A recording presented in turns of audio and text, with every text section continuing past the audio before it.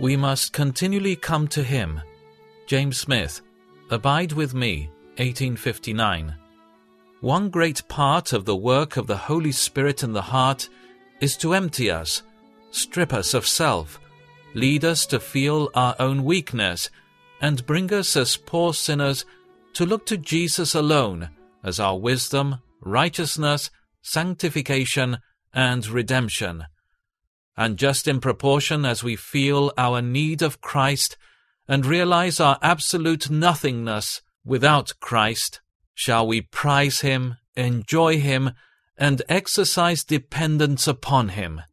Oh, how little do many of us know our need of Christ, and therefore it is that we make so little use of Christ, receive so little from Christ, and do so little for Christ. We come to Him at first as poor, lost, helpless sinners, that we may be saved by His merit and mercy.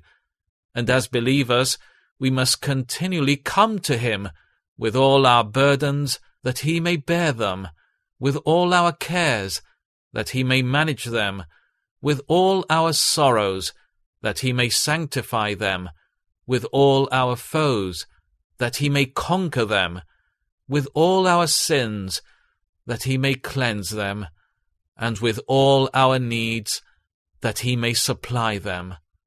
All that we need is in Christ, and it is in Christ for us.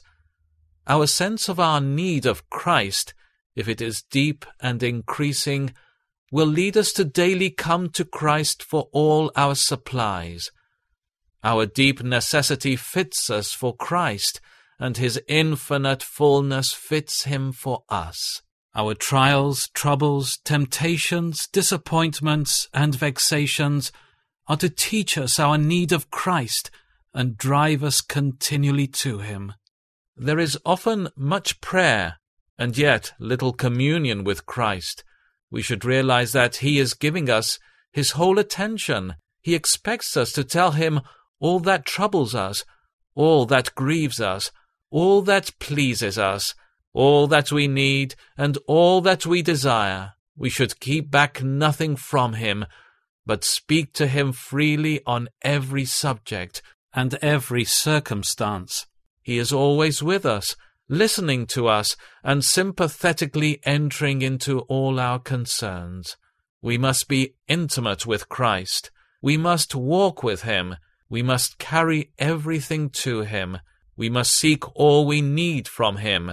We must be constantly going to Christ, conversing with Christ, and obtaining from Christ, if we would receive the consoling influences of His love.